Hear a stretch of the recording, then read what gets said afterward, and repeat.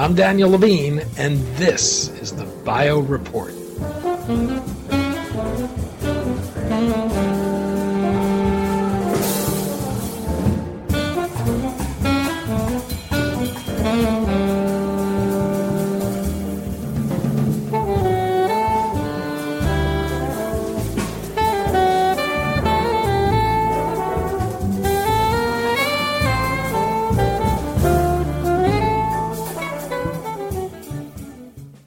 Chronic cancer-related pain affects between 30 and 50% of patients undergoing cancer treatment and more than 70% of patients with advanced disease. Linda Carlson, Enbridge Research Chair in Psychosocial Oncology at the University of Calgary Cumming School of Medicine, is working with digital therapeutics developer Rocket VR Health to study the potential of a virtual reality-guided mindfulness intervention program in adult cancer patients with chronic cancer-related pain. The thinking is that mindfulness could mitigate chronic cancer-related pain by regulating both physical and emotional resistance to it, and that virtual reality could create an immersive environment that could focus patients' attention on present moment experiences, making it easier for them to achieve mindfulness and more effective results. We spoke to Carlson about the problem of chronic pain in cancer, the case for mindfulness, and why the use of virtual reality might provide better outcomes for patients.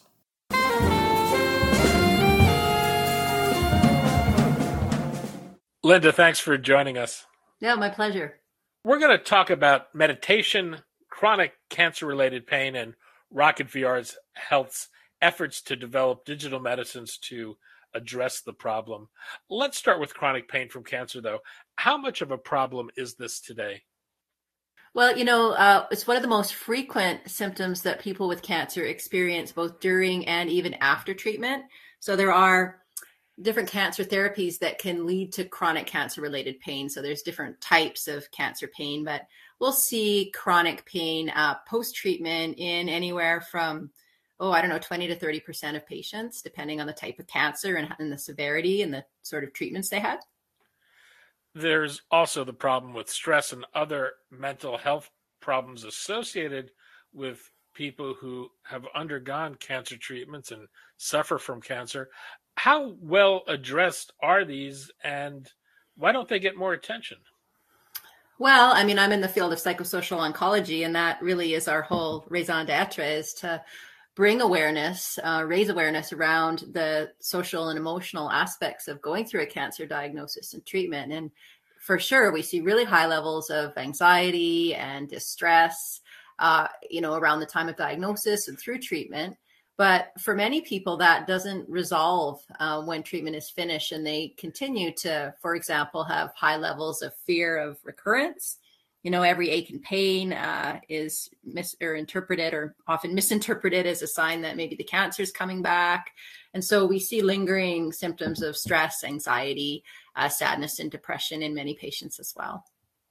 I take it with that, there's actually a physiological effect from that. Oh, well, sure. So I study in many ways the mind-body connection, and, the idea that any psychosocial or psychological experiencing you're having doesn't affect the body is kind of ridiculous, right? We're connected. That's kind of, I always joke and say, that's what your neck is for, right? To connect your brain to the rest of your body. So every state of mind has a state of body. Every time you have an anxious thought or feeling, it triggers off all kinds of cascade of responses throughout your nervous system, your endocrine system, your immune system. We know even now that the gut is involved and is affected by our moods and our thoughts and our feelings as well. A lot of people focus on what it's like to go through cancer, what it's like to be treated for that. What's it like for patients living with chronic pain and unaddressed mental health issues who are also dealing with cancer? Well, sure. It can really negatively impact overall quality of life. Just like anybody who's dealing with an anxiety disorder, a mood disorder, having been through the cancer experience, as I said, it adds on that extra layer of uncertainty about the future, fear of recurrence of the disease, a feeling of kind of loss of control. So all these existential issues are added on top of just the usual negative impact of coping day to day with high levels of worry, anxiety, sadness, those kind of feelings. And when a cancer patient suffers from pain, how is it generally treated today? Well, and so when we hone in on pain a little bit, these things occur in clusters of symptoms we often talk about. So I'll get to treatment in a second, but, if you've got chronic kind of unrelenting pain that's always there, it also impacts your energy levels. So you may feel more fatigued because dealing with pain is actually kind of exhausting. It may affect your ability to sleep well. So insomnia is also very common. So people aren't sleeping well, they're feeling tired, they've got pain that, wears on your mood. So you can really get quite depressed. So all those things they're interconnected, both psychologically and through a biopsychosocial kind of physiological connection. And so when we look at treatments for different conditions, pain typically is treated with different drugs, pharmaceuticals, opioids, or other types of analgesics.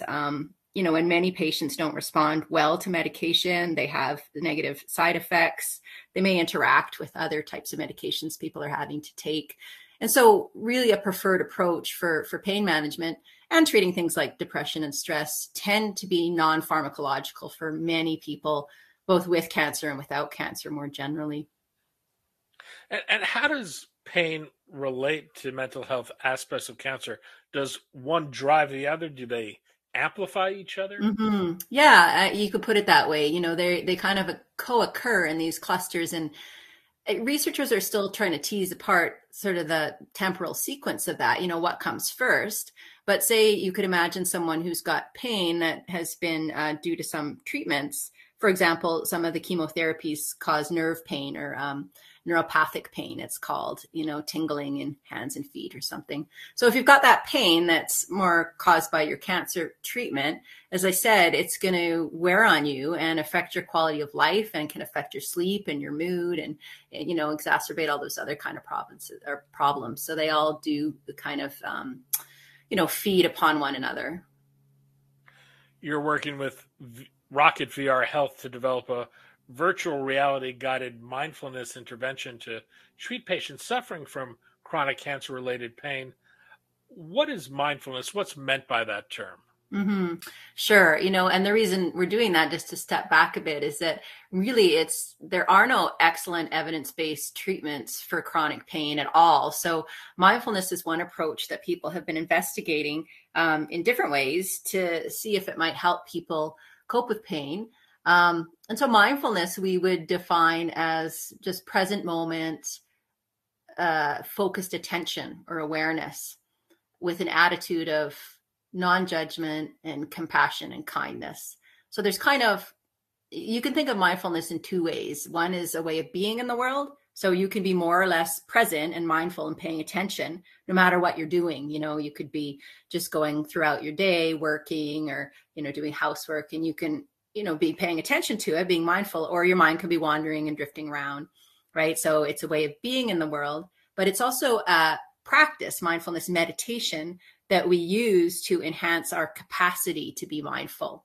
Because I often say, mindfulness is very simple, but it is by no means easy because our minds have been conditioned throughout our lives to really be jumping around. We often use the idea of a monkey mind, sort of this monkey jumping from branch to branch, kind of frenetically, and not really focused in the present moment. So when you look at where people's minds are, just to finish elaborating the point, often our thoughts are in the past and we might be having regrets, right? And saying, why me? Or if only this, or shoulda, coulda, woulda. Or your thoughts are racing to the future and worrying about all the terrible things that might happen and how things can go wrong and getting you quite stressed out. The practice of mindfulness, what does it do to the experience of pain? In some ways, does it have the odd effect of removing you from it and making you an observer? Sort of. So we want to make the distinction between distracting yourself from the pain, which can sometimes be helpful if it's short-term or acute pain. But a mindfulness approach is more a turning towards rather than turning away from whatever is happening in our experience. So with pain, often we think about kind of an equation where suffering, total suffering from pain, equals the pain itself, the sensation of pain, times or multiplied by our resistance. So S equals P times R, pain times resistance to pain. And our resistance to pain can be both a physical resistance in the body by, for example, tensing and trying to protect the painful area. It can also be psychological resistance, hating the pain, wishing it would go away, thinking I can't live like this, right? So these forms of resistance are what we can work with in a mindfulness practice, which in turn will reduce the overall level of suffering caused by whatever the painful sensation is, if that makes sense. This type of mindfulness is usually achieved through a practice of meditation. It's something that usually involves getting away from technology and just being wholly present in the moment. Why do we need to bring technology into this? How does this enhance or assist the process? Yeah, and actually, I don't think we know at this point that we do need to bring technology into it. But as I said, practicing mindfulness and meditation is simple, but it's not easy. It requires, it's a skill that a person needs to build up over time through practice. And often we can learn that skill, through a daily practice in times when we're not suffering as much. It's easier. When we're in the midst of what John Kabat-Zinn would call the full catastrophe, and he's the founder of some of these mindfulness-based approaches, and his book is called Full Catastrophe Living. What he's getting at there is that these practices can help you in the midst of the storm, whatever you're dealing with. But sometimes that's not the best time to begin because it's hard. It's challenging to learn a new way of approaching your life, of directing your attention.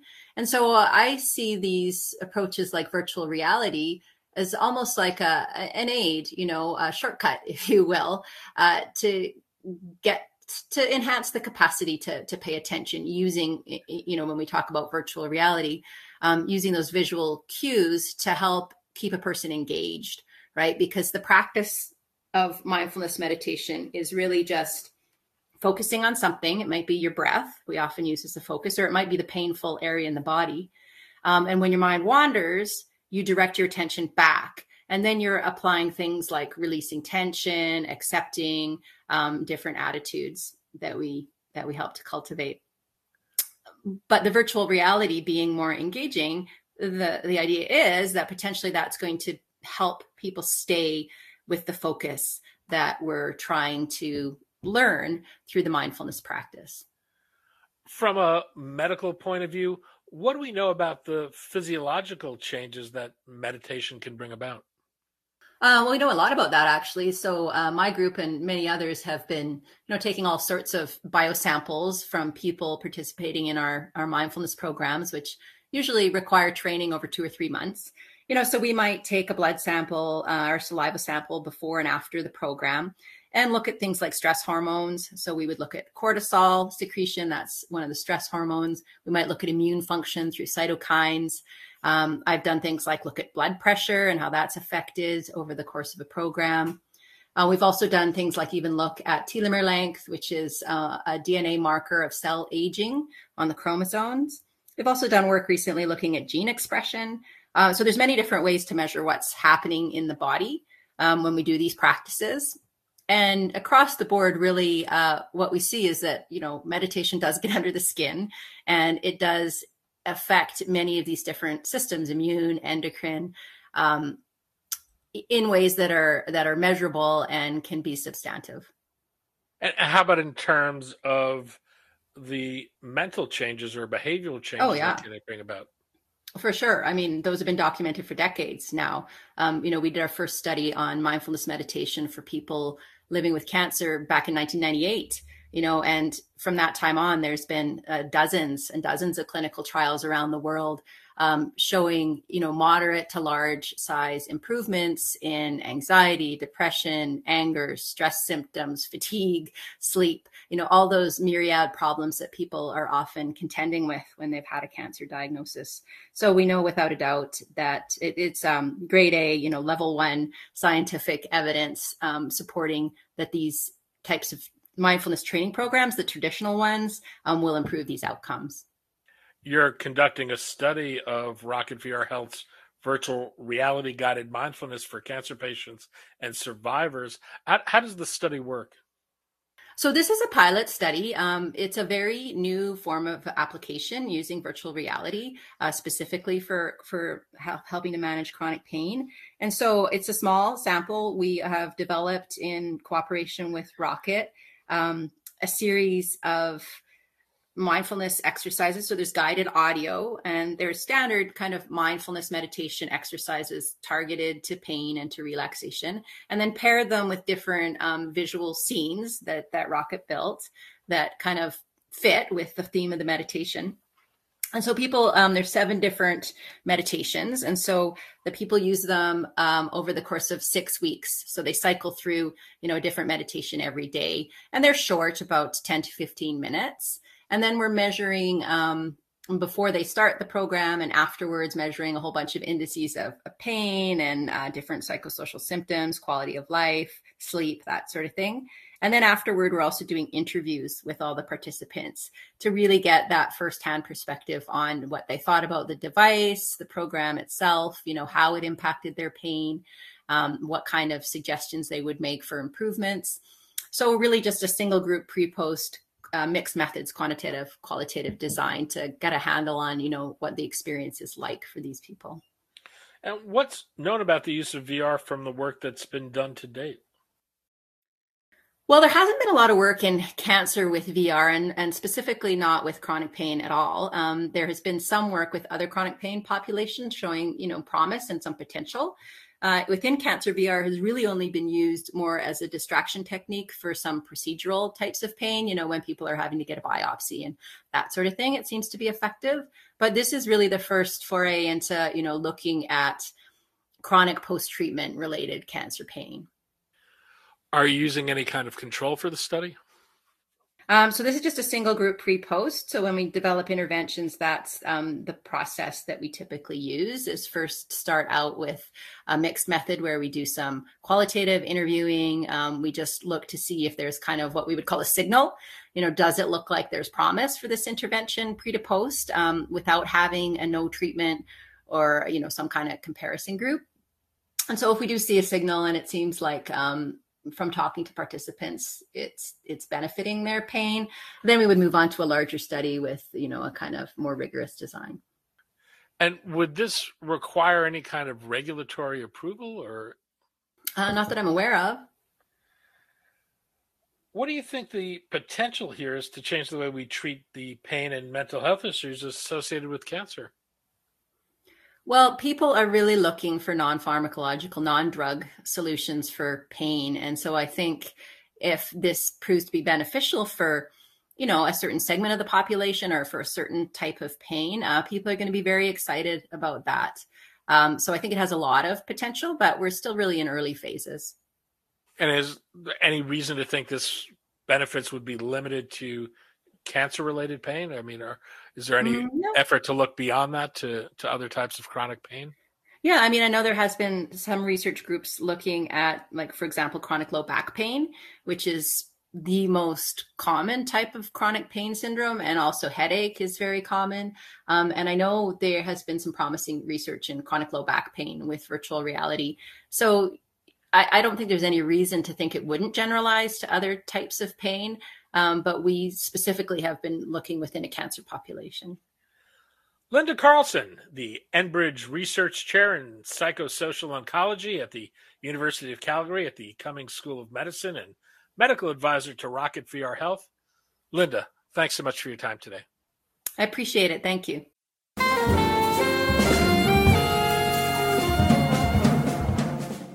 Thanks for listening. The Bio Report is a production of the Levine Media Group. To automatically download this podcast each week, subscribe to our RSS feed or through iTunes or other podcast manager. To join our mailing list, go to levinemediagroup.com. We'd love to hear from you.